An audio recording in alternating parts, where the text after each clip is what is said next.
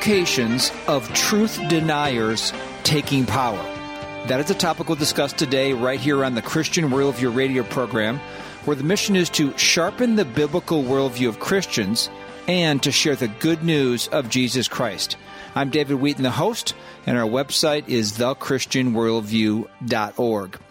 After a long and contentious election cycle that took place in the midst of a viral pandemic and social unrest, and one which included allegations of widespread voting fraud and a breach of the Capitol during a rally for President Trump, Democrat Joe Biden was sworn in this past Wednesday as the 46th President of the United States. Now, in his inaugural address, Biden stressed the need for, quote, unity in our divided nation. This from a man whose political party, the Democratic Party, has labeled Trump and his supporters white supremacists who need to be, quote, deprogrammed. Now, with this new administration in power, not only is unity highly unlikely, but also an honoring of truth is highly unlikely, as defined by God in His Word. Those on the left are fond of calling those who oppose their godless, humanistic worldview, quote, deniers, as in you're a science denier if you don't believe in evolution. You're a climate denier if you don't believe in man-caused climate change. And you're an election denier for those who question the integrity of this past election. Now, while the Republican Party certainly does not hold the corner on truth, only God does, the Democratic Party has become the party of truth deniers. How so? And what are the implications of this truth denial for our country? Well, I'm glad you joined us today as we discuss that topic. But before we get to that, I want to start out by just making a clarification. We had some email feedback of some who were wondering what Pastor Tom Pennington was saying last week with regard to Christians believing and passing on conspiracy theories. I think some people assumed he was saying allegations of election fraud were conspiracy theories. So I'm going to play that soundbite again and then follow up with some comments on it. We should respond with confirmed truth, not conspiracy theories. It saddens me that so many Christians believe and pass on rampant conspiracy theories. Let me say it as frankly as I can. Biblical Christianity is inherently inconsistent with conspiracy theories. Why is that? Because of the standard of justice that God Himself lays down in His Word. To establish personal guilt, God demands that there be witnesses and not merely evidence. There was false evidence raised against Christ at His trial. There must be the kind of evidence that will stand up in court, not the suspicions and conjectures circulated on social media. If you believe and pass along conspiracy theories that accuse people of crimes without the kind of evidence that God demands, I don't see any way around it but that you are sinning against that person and against the Lord. Because to believe, post, or repost such accusations is to bear false witness and violates the 9th commandment. Exodus 20, verse 16, you shall not bear false witness against your neighbor. Again, that was Pastor Tom Pennington of Countryside Bible Church in Texas. And I really couldn't find anything biblically wrong. I thought it was biblically right, actually, what he said about Christians should have evidence and eyewitnesses and not be passing along falsehoods. That's absolutely true. But I think the assumption was he was talking about the issue of election fraud, and I'm not really sure that's what he was doing. What he actually referred to was Christians passing along conspiracy theories. I looked up the definition of what a conspiracy theory actually is. I think there's an assumption out there that a conspiracy theory is necessarily false, but that's not what the definition is. The definition is a theory that rejects the standard explanation for an event and instead credits a covert group or organization with carrying out a secret plot. Or another definition is the idea that many important political events or economic and social trends are the products of deceptive plots that are largely unknown to the general public.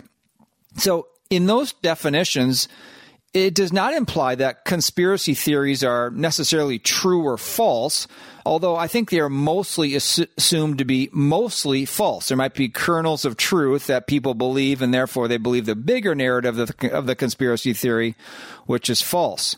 My own definition, as I think of a conspiracy theory, would be an alternate perspective to the mainstream view, or a majority accepted view of something that happened. Now, Tom Pennington didn't specify that election fraud was the conspiracy theory he was talking about. Now, earlier in this message, he had talked about the Capitol riot and what led to the Capitol riot.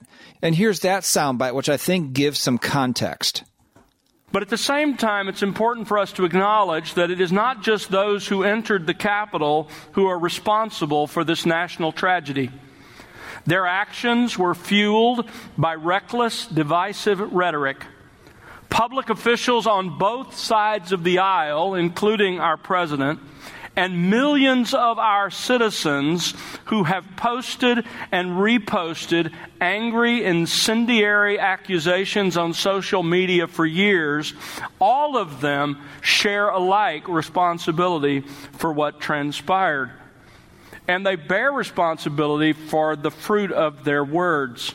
We understand that legally as well as biblically. If you walk into a building and cry fire, you are responsible for the outcome of those words. Okay, so the context of what he said about conspiracy theories probably was not related to election fraud, but maybe more the theories around why the riot at the Capitol took place. Now, this is where I diverge from what the point he made here. I don't believe that it is fair to say that all sides share in what happened at the Capitol. People are responsible for their own actions. The people responsible for the riots are the ones who rioted, not other rally goers who came there peaceably, not people who even post strong views on social media. There's a reason that incitement is a legal definition. The essence of the law of incitement, legal definition here, is that a person, the inciter, urges another person or persons to commit a criminal offense. You say to someone, let's go to the Capitol, let's breach through, and let's take over government. That's incitement. You could say that social media posts, of course, in our divided country, lead to division in our country, leads to an anger and so forth. But incitement is a completely different story. That is prosecutable. We have talked about previously that President Trump did lay out his viewpoint for voting fraud in this past election in that speech at the Capitol, but he never incited anyone to commit a crime over it. We won't go over that again. He said peacefully and patriotically walk or march to the Capitol. And some people, a group of people, did what they had decided to do, and they created a criminal offense by breaching the Capitol. So I'm not sure exactly what conspiracy theory Tom Pennington's referring to, but I'm going to guess, in light of what he said in this recent soundbite, which I didn't play last week, that is the general left versus right battles that you see taking place online all the time, whether on Facebook or Twitter and elsewhere. So the left puts out these conspiracy theories during the Trump administration for 4 years that Donald Trump colluded with the Russians to gain the presidency, and he's a Russian agent and so forth. Well, that was just found out to be a complete hoax.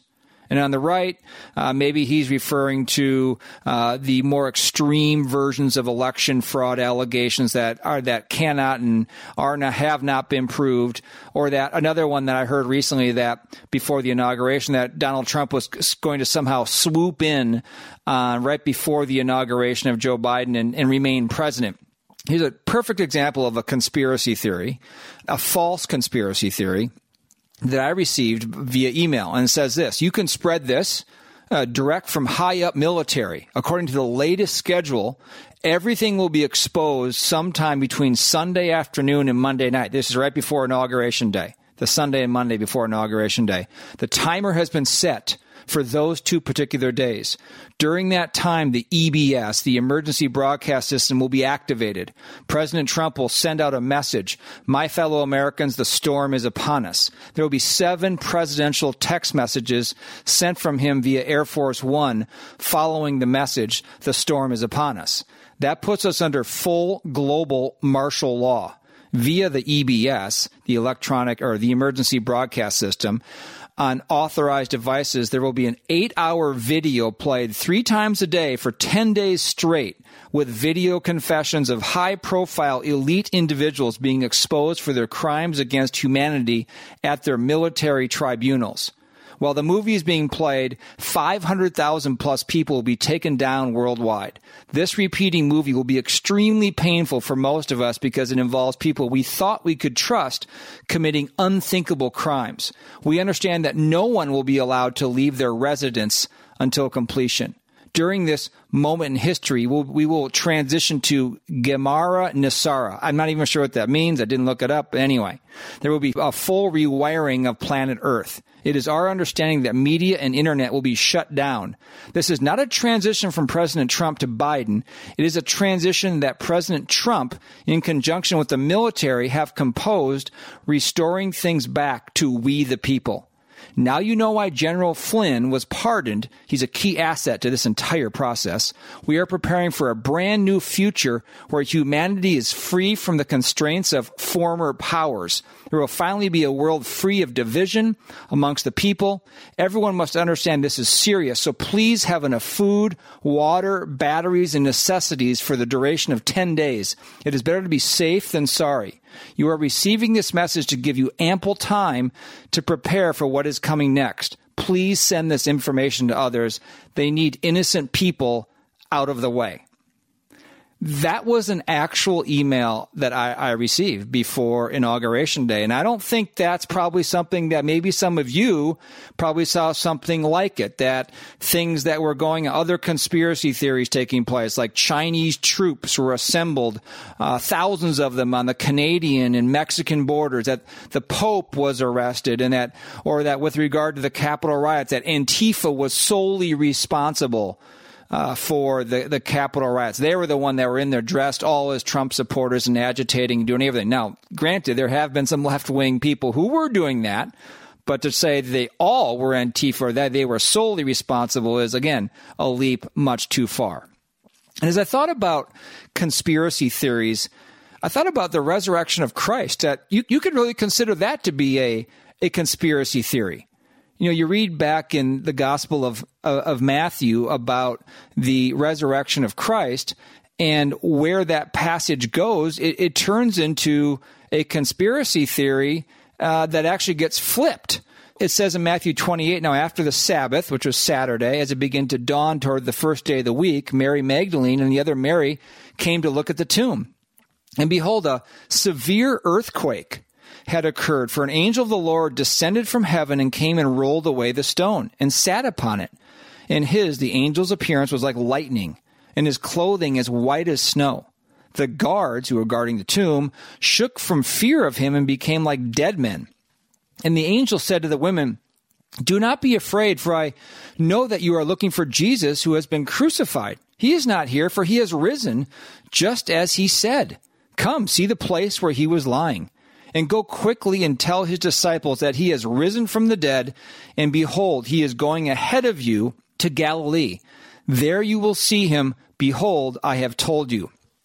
And they, the women, left the tomb quickly with fear and great joy, and ran to report to his disciples. And behold, Jesus met them and said, "Rejoice."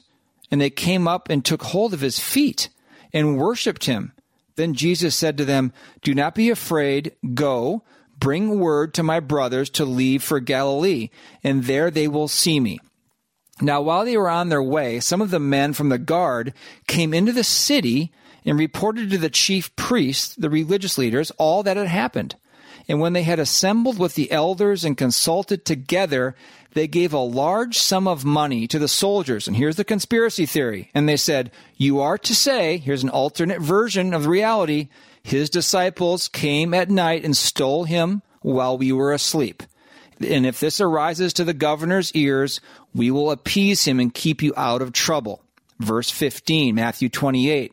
And they took the money and did as they had been instructed. And this story, this conspiracy theory, was widely spread among the Jews and is to this day, at the time of the writing of the gospel. So the religious leaders, the Jewish religious leaders at the time of Christ, started a false conspiracy theory to counteract the actual truth that Christ had risen from the dead. And it became so accepted amongst the people that it actually flipped things, that the actual resurrection of Christ turned into a conspiracy theory. Those who believed it, you're believing conspiracy theories about this man, Jesus, who apparently rose from the dead. Ha, ha, ha.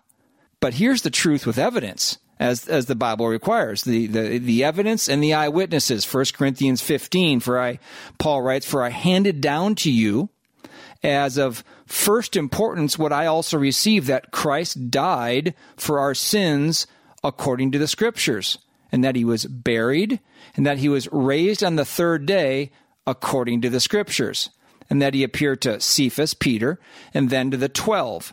After that, he appeared to more than 500 brothers and sisters at one time, most of whom remain until now, but some have fallen asleep or died.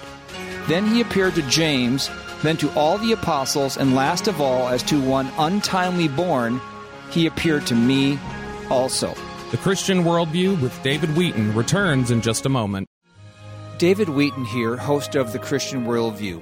For over 15 years, our mission has been to sharpen the biblical worldview of Christians and to proclaim the good news of Jesus Christ. We pursue that mission on air through radio programs, in person hosting events, and online through audio, video, and print resources. We are an all-volunteer ministry, but have monthly operating expenses, the most significant being the cost of airtime on the station, website, or app on which you hear the radio program. We are looking for monthly partners so that each station or website is supported by its own listeners. The level of financial support for a given outlet is a key decision point whether we continue paying to broadcast there. To become a monthly partner of any amount, call us toll-free 1-888-646-2233 or visit thechristianworldview.org. Thank you for listening to and supporting The Christian Worldview. The new year has brought new features to the Christian Worldview radio program. First, good news for those who don't have an affiliate station in their area and those who subscribe to our free podcast. The latest program will now be available at our website, thechristianworldview.org, or via our podcast feed at 8 a.m. Central Time on Saturdays. Short takes will also be released on Mondays following the weekend airing of the program. These bite-sized highlights are great for those who don't have time to listen to the full 54-minute broadcast.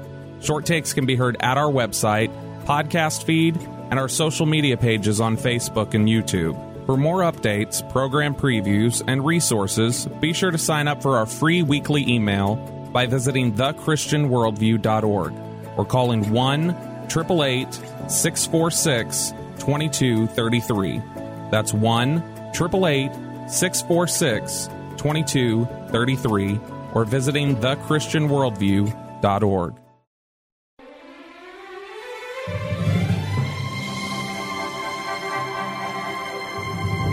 Welcome back to the Christian Worldview. Now, here's David Wheaton. The resurrection of Christ is actually a fairly simple requirement for verification. There was a dead man. Is that dead man now alive? Has anyone seen him? Well, multiple eyewitnesses saw the empty tomb, and then he appeared to many people over a time of 40 days, including, as this passage says, more than 500 people at one time. That would stand up in any court of law, and that's why the resurrection of Christ is not a conspiracy theory at all. It is the truth. Now, there have been so many modern-day conspiracy theories. You've all heard of these. Who killed John F. Kennedy, President Kennedy? That's sort of the mother of all conspiracy theories for a certain era in America. Was it Lee Harvey Oswald, the guy who actually shot him? Or was he an agent of Russia or Cuba? Or was it the U.S. government who shot JFK? Or was it globalists? Or how many shooters were there? Were there one or two? And what about that bullet that went into him and kind of went sideways and turned around and went backwards and made a U-turn? So there's all sorts of conspiracy theories about that particular assassination of the president. Of course, there's 9/11. The hijacking of the airplanes, flying into the Twin Towers in New York, the conspiracy theory there that was perpetrated not by the Islamists, who they have pictures of entering the airports and flying the airplanes, but that was perpetrated by the U.S. government. So the planes flew into buildings, and the conspiracy theory goes but certainly planes flying into buildings wouldn't cause them to fall in demolition style, where they just went straight down. And maybe there's some truth from that. I'm not an engineer. Or how did Building 7 in the complex there go down by itself? Nothing even touched that building. You can go online and you can watch that video, and it's remarkable. How did that building fall down? The two big ones fell down, then like an hour later, Building 7 goes down. How did that go down? Were they rigged with explosives? Why was that never brought out in the 9/11 report? I mean, what's going on here? Another one that during the Obama administration, where there was the birth certificate. Where was President Obama born? Another conspiracy theory. Was he born in Kenya, the land of his father, or was he born in Hawaii? Because if he was born in Kenya, you can't be a foreign-born person and become president. And this was strung out for years, and President Trump was actually one who was really on top of this one, saying that Obama was not born in America. And then finally, an image of a birth certificate was released, produced, and fake or true, we don't know, but that was another conspiracy that went on for years in this country. Well, another recent one is this QAnon conspiracy theory that there's an elite political class in the world that is characterized by a pedophile sex trafficking ring. And I actually don't know much about this one. I haven't really looked into it that much. And I probably have no doubt that some of the world's elite are pedophiles, but who knows to what extent. But it's a very pervasive conspiracy theory, which then brings us finally to where we are today with these election fraud allegations.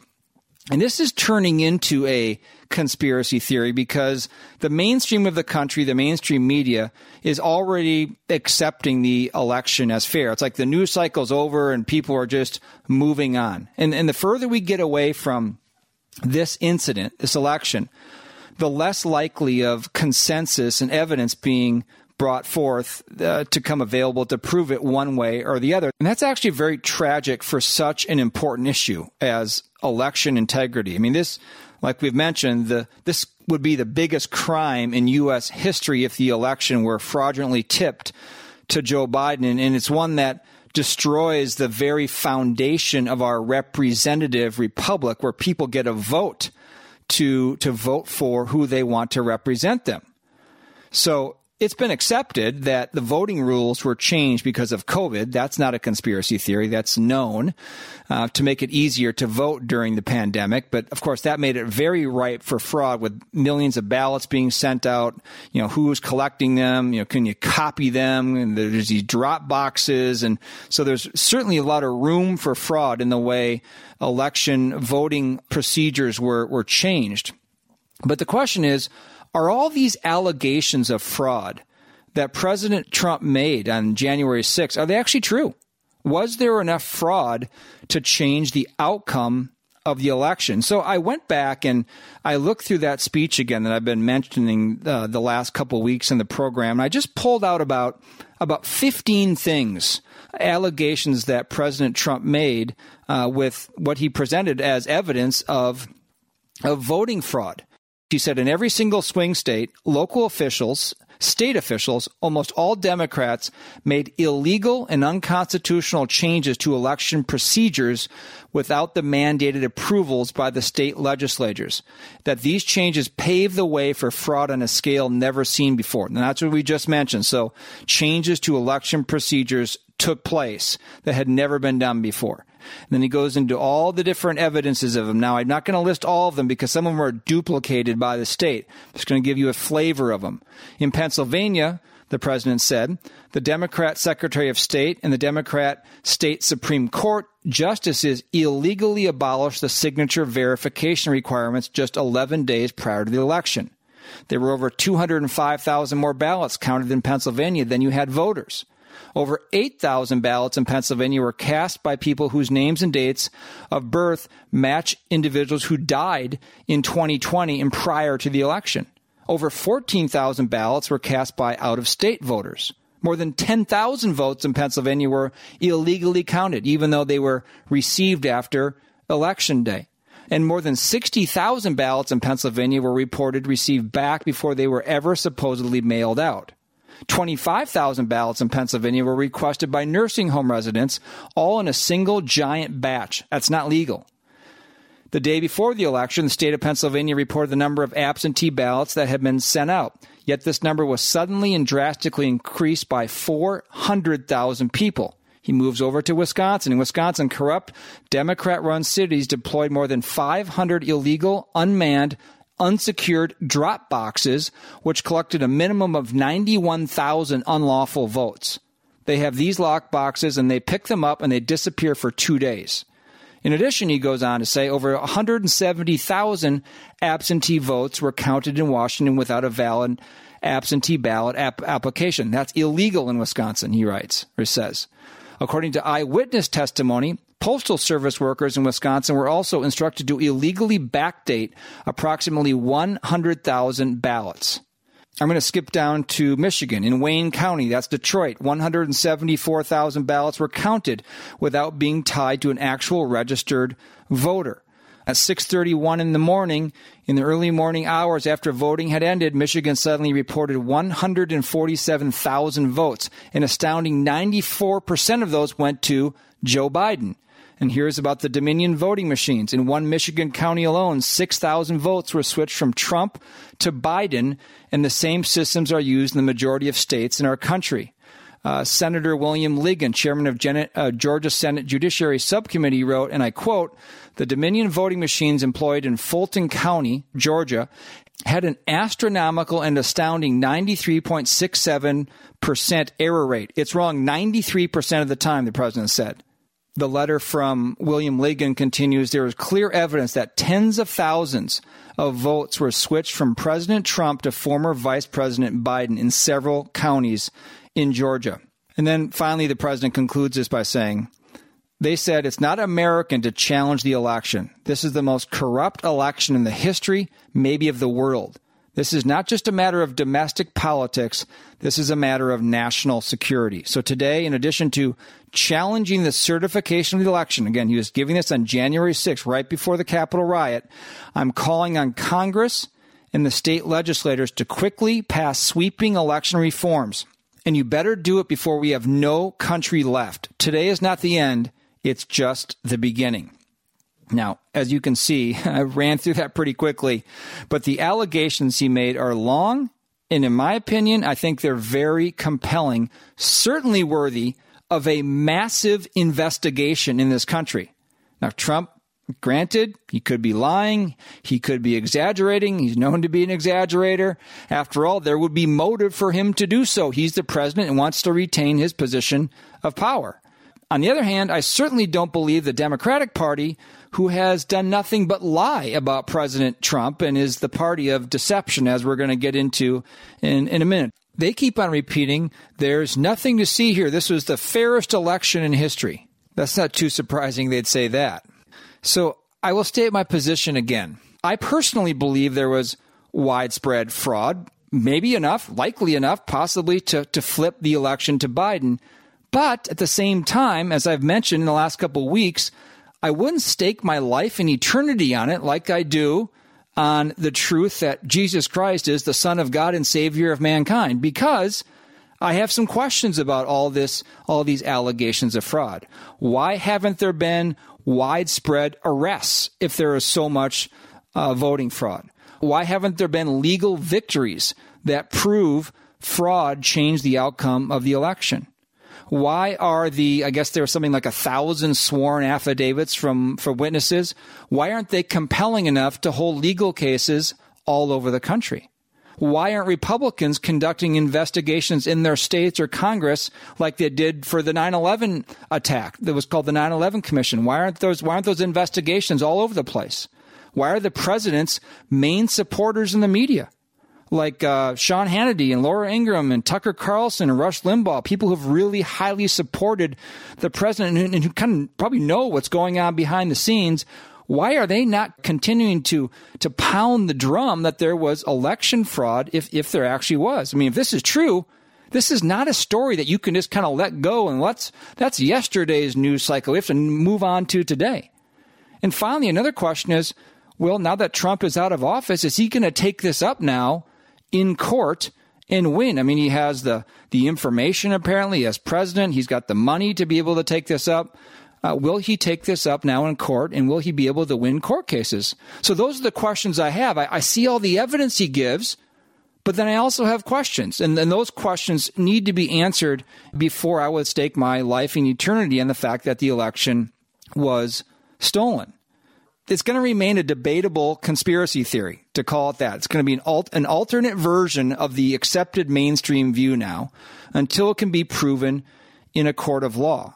And if it's not litigated, there needs to be some sort of large-scale investigation by a credible organization proving evidence beyond a reasonable doubt. And so now to circle way back to the point I was making about Tom Pennington is that in light of all this, his point is, don't believe things or share things as, quote, the truth when something hasn't been proven as the truth. So someone may be totally convinced, but the bottom line is no one has legally proved that there was widespread voting fraud that tipped the election to Biden. And if you could prove it, you would. You would be taking it to court or to maybe your elected representative, and you would be able to prove it. And I hope you can and do prove it, because you would do a great favor to the country, and you will be thanked for saving the country if you were able to do it. But unless you're at that point, I think we all need to give each other a little bit of grace to have people reach their own conclusions. And not only that, but we're all going to have to face reality here that as of this past Wednesday, Joe Biden is now president, whether fraudulently or not. And barring some miracle, he is not going to be removed from office and President Trump reinstituted as president. So has my confidence in the voting system in this country been diminished? For sure. Am I going to continue to vote? Absolutely. Just in case there's not as much fraud as I believe there was in this past election. And the big priority should be to secure the next election. If we can't figure out what happened in this one, what we better work on, our representatives better work on securing the next election. But there's even a bigger priority than that for the believer. It's what Christians know to be true for sure. We're trying to find the truth on the election integrity, but Christians know the truth for sure that is found in God's word and the truth of our call to be ambassadors in the Great Commission, to spread the gospel and to live sanctified lives. We know that for sure. That's what the truth of the Word of God says. And so we need to be very careful we don't let the political world, political battles, these kinds of left and right arguments be a distraction from that most important issue. Because when we're dealing with the events and perspectives of man, we really aren't on solid ground because there are these kind of shades and degrees of truth.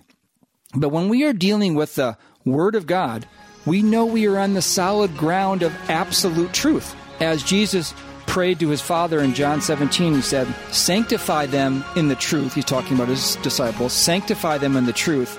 Your word is truth. The Christian Worldview with David Wheaton returns in just a moment. The new year has brought new features to the Christian Worldview radio program. First, good news for those who don't have an affiliate station in their area and those who subscribe to our free podcast. The latest program will now be available at our website, thechristianworldview.org, or via our podcast feed at 8 a.m. Central Time on Saturdays. Short takes will also be released on Mondays following the weekend airing of the program. These bite-sized highlights are great for those who don't have time to listen to the full 54-minute broadcast. Short takes can be heard at our website, podcast feed, and our social media pages on Facebook and YouTube. For more updates, program previews, and resources, be sure to sign up for our free weekly email by visiting thechristianworldview.org or calling 1-888-646-2233. That's 1-888-646-2233 or visiting thechristianworldview.org.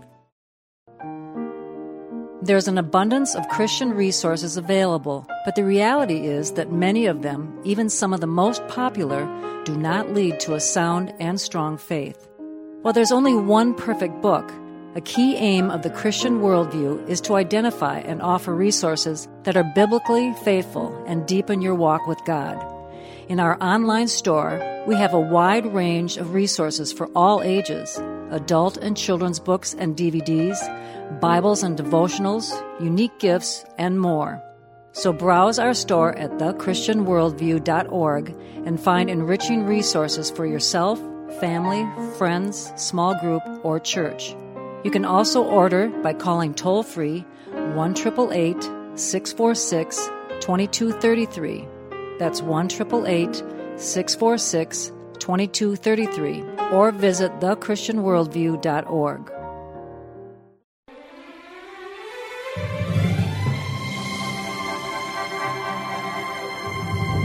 Welcome back to the Christian Worldview. Now, here's David Wheaton. Now, which brings us really to a long introduction to our topic of the day about truth. What are the implications of these truth deniers, the Biden administration, taking power? And as I mentioned at the opening of the program, Christians and conservatives are often called deniers. We're election deniers because you doubt the accuracy, the integrity of the election. You're a science denier if you believe in creationism. You're a climate denier if you don't go along with the radical environmentalism of the day.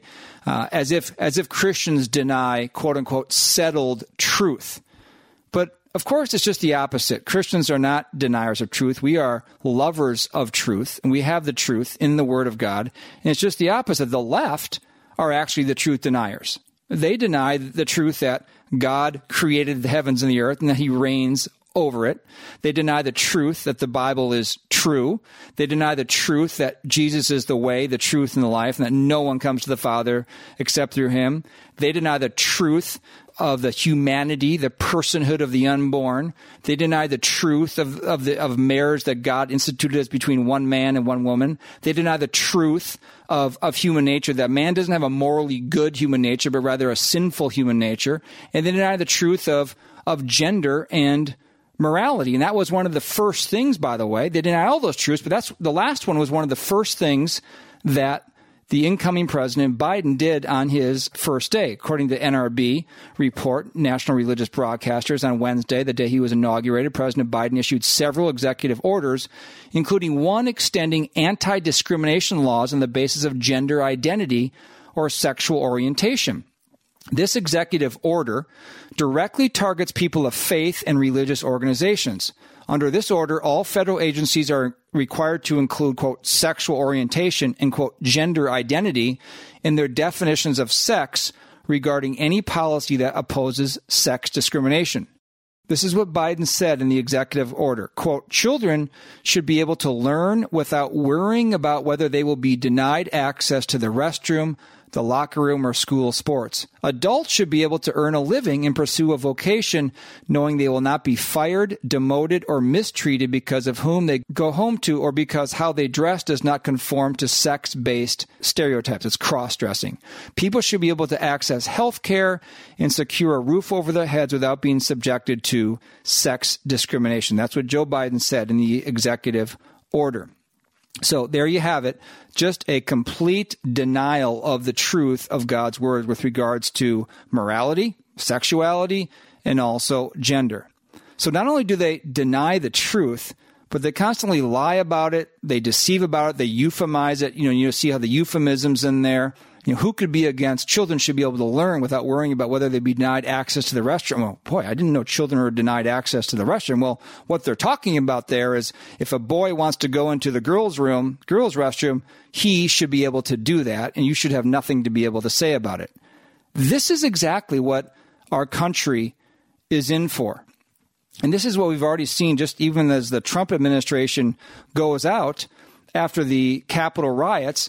There's been the libelous falsehood that Trump himself and, by extension, his supporters are white supremacists. And this was brought up in the inaugural address by now President Biden, where he urges unity in the country, but listen to how he gets there and who he demonizes in the process. A cry for racial justice, some 400 years in the making, moves us. The dream of justice for all will be deferred no longer. A cry for survival comes from the planet itself. A cry that can't be any more desperate or any more clear. And now, a rise of political extremism, white supremacy, domestic terrorism that we must confront and we will defeat.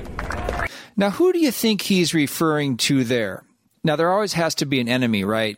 The enemy has to be who the new person in power is going to overcome and be the savior.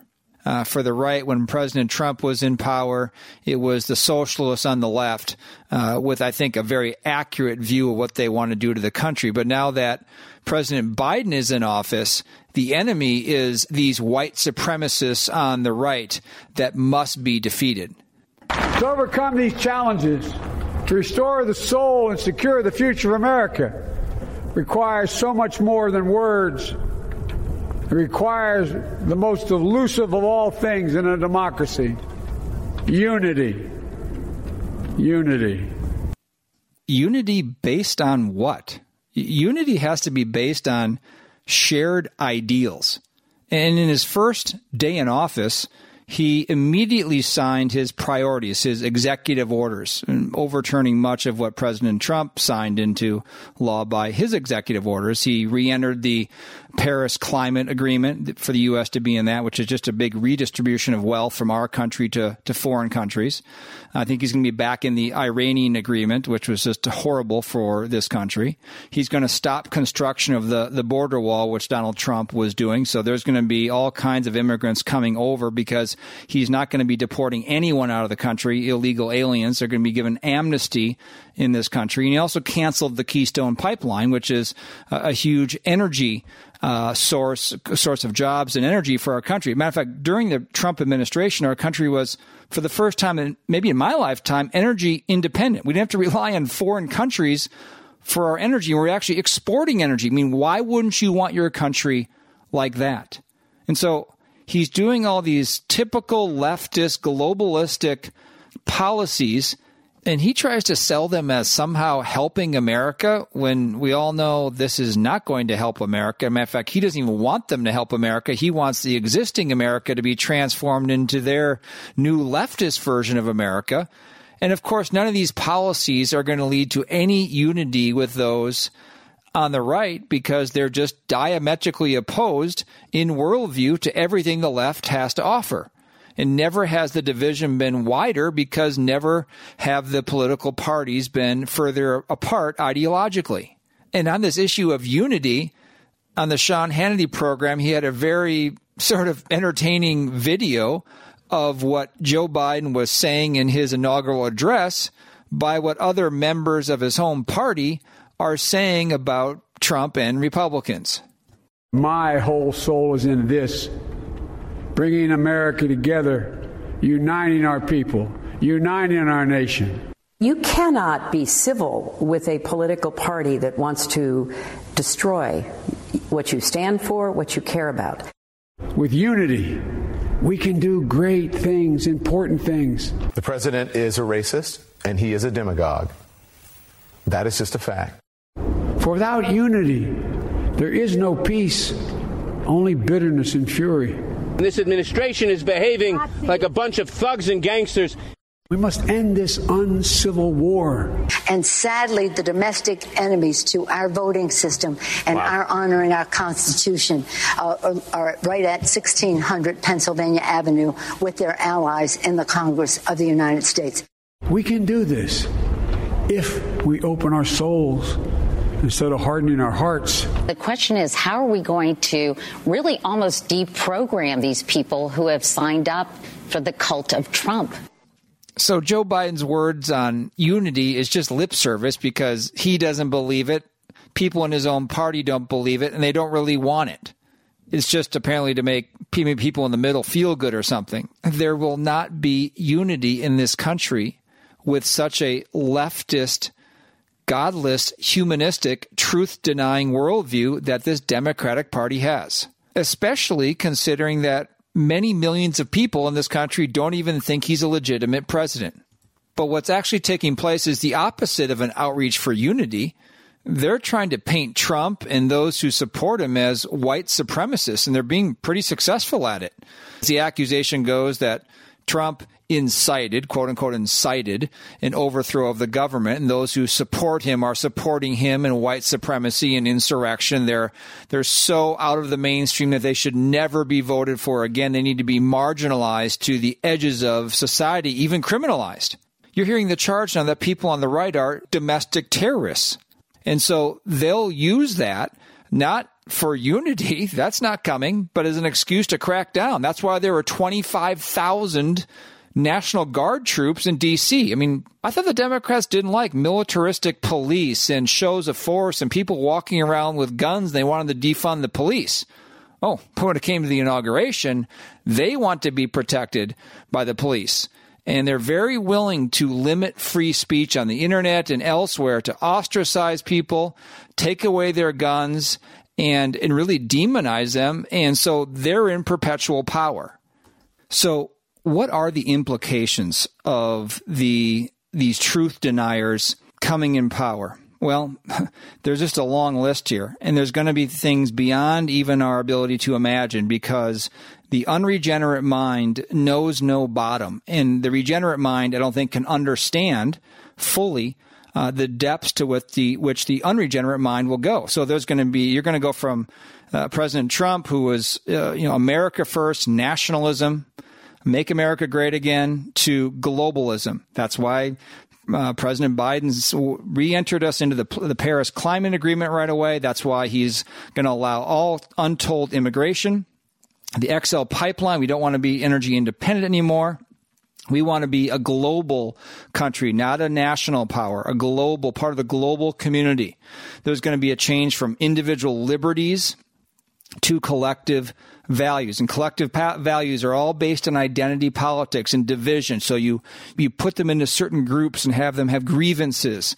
Even the way he chose Kamala Harris, he chose her specifically because she was a woman, and he said so. He wanted the female vice president. So there's identity politics. And of course, because she's black and because she comes from South Asian heritage, that was a bonus. That's more identity points onto it. That's collective value. That's reaching out to people based on superficial things like skin color, melanin in their skin. This is also going to be, the implications are also going to be, it's going to be a change from biblical morality, generally speaking, under the Trump administration, not totally, to really what you can only describe as moral perversion. It's going to be LGBTQ full on all the time. He's already changed the White House website to have, when you fill out a contact form field, you can put in your, quote, preferred pronoun. Again, the truth denial that we can choose our gender. And so there's lots of implications for what kind of onslaught of leftism, of godless humanism is going to be coming our way. And it's also deceived many who are professing evangelicals as well. I saw a tweet from Christian rapper Lecrae after the inauguration. Here's what he said. He said, "Feels good to be on the right side of history," which of course is the anti-racism, pro-life from womb to tomb, care for the marginalized, anti-Christian nationalism, anti-abuse of power side. So he's obviously for Joe Biden. This is Christian rapper Lecrae, who has been embraced by so much of the evangelical community, plays on the Christian radio stations and followed especially by many of the younger evangelical generation. Just think of many people he influences for his pro-leftist worldview here, clearly laid out in this tweet, even to the truth denialism of thinking the Democratic Party is more pro-life from the womb. That's really sad, and we're going to see where this whole influence goes with regards to the church. So, in summary here, full-on truth denial is ahead. We are going to see policies and laws we can't even imagine, because the unregenerate mind just knows no bottom in their rejection of God and His Word. But the Bible does contain some what should be fear-inducing news for them, truth for them. It says in Revelation 21, verse 8, "But for the cowardly," this is when God creates the new heavens and the earth, here's the judgment of God, "for the cowardly and unbelieving and abominable and murderers and sexually immoral persons and sorcerers and idolaters, and here's the key one, and all liars, the truth deniers. Their part will be in the lake that burns with fire and brimstone, which is the second death. That's from Revelation 21. And I would never wish that upon my worst enemy. But that's what the Bible says is ahead for truth deniers. And that doesn't just apply, by the way, to the Democratic Party or anyone who supports them. That applies to anyone who dies not having trusted in Christ as Savior, because you know what? We have all sinned, and we have all fallen short of the glory of God. And that sin separates us from God and puts us under His judgment that we read there in Revelation 21. But the good news, the gospel, is that God sent His Son to pay the penalty for our sin, so that when we believe in who He is, transfer our trust from our own good works to trusting in His good work on our behalf, God forgives us, and He promises to give us eternal life in heaven. Not go to the lake of fire, which is the second death. No one should want to go there, but gives us eternal life in heaven. So just to conclude, to say that, of course, Donald Trump and the GOP are not the embodiment of truth. They do not have the corner on truth. But the Democratic Party has become the party of truth deniers and deceivers. And now they're the ones holding political power. But there's a big but here. God still reigns, and His word is still truth forever. It says in Isaiah 40, all flesh is grass, and all its loveliness is like the flower of the field. The grass withers, the flower fades when the breath of the Lord blows upon it. The people, or leaders you could insert, are indeed grass. The grass withers, the flower fades, but the word, or the truth of the word of our God, stands forever. And I know we've been focusing on current events here a lot recently in the program because there is so much going on and so much changing in the world right now with regards to COVID and racial division and this election and this worldview of this new administration. But I think as Christians, we need to learn to discern the times. We need to stand firm, as it says in Ephesians 6. We need to help others see and believe the truth. We don't want to be truth deniers. We want to be truth embracers from the truth of God's word. And we want to be especially clear about who God is and the gospel offer to them that they can be saved, so they can stand firm and know what's ahead and what's coming. And next week, we'll talk more about what's ahead for this administration, this new country of truth denialism that we're in. You know, we do live in a changing and challenging America. But take heart, Christian. Stand firm, because there is one person and one thing we can always trust in and count on. Jesus Christ and His Word are the same yesterday, today, and forever.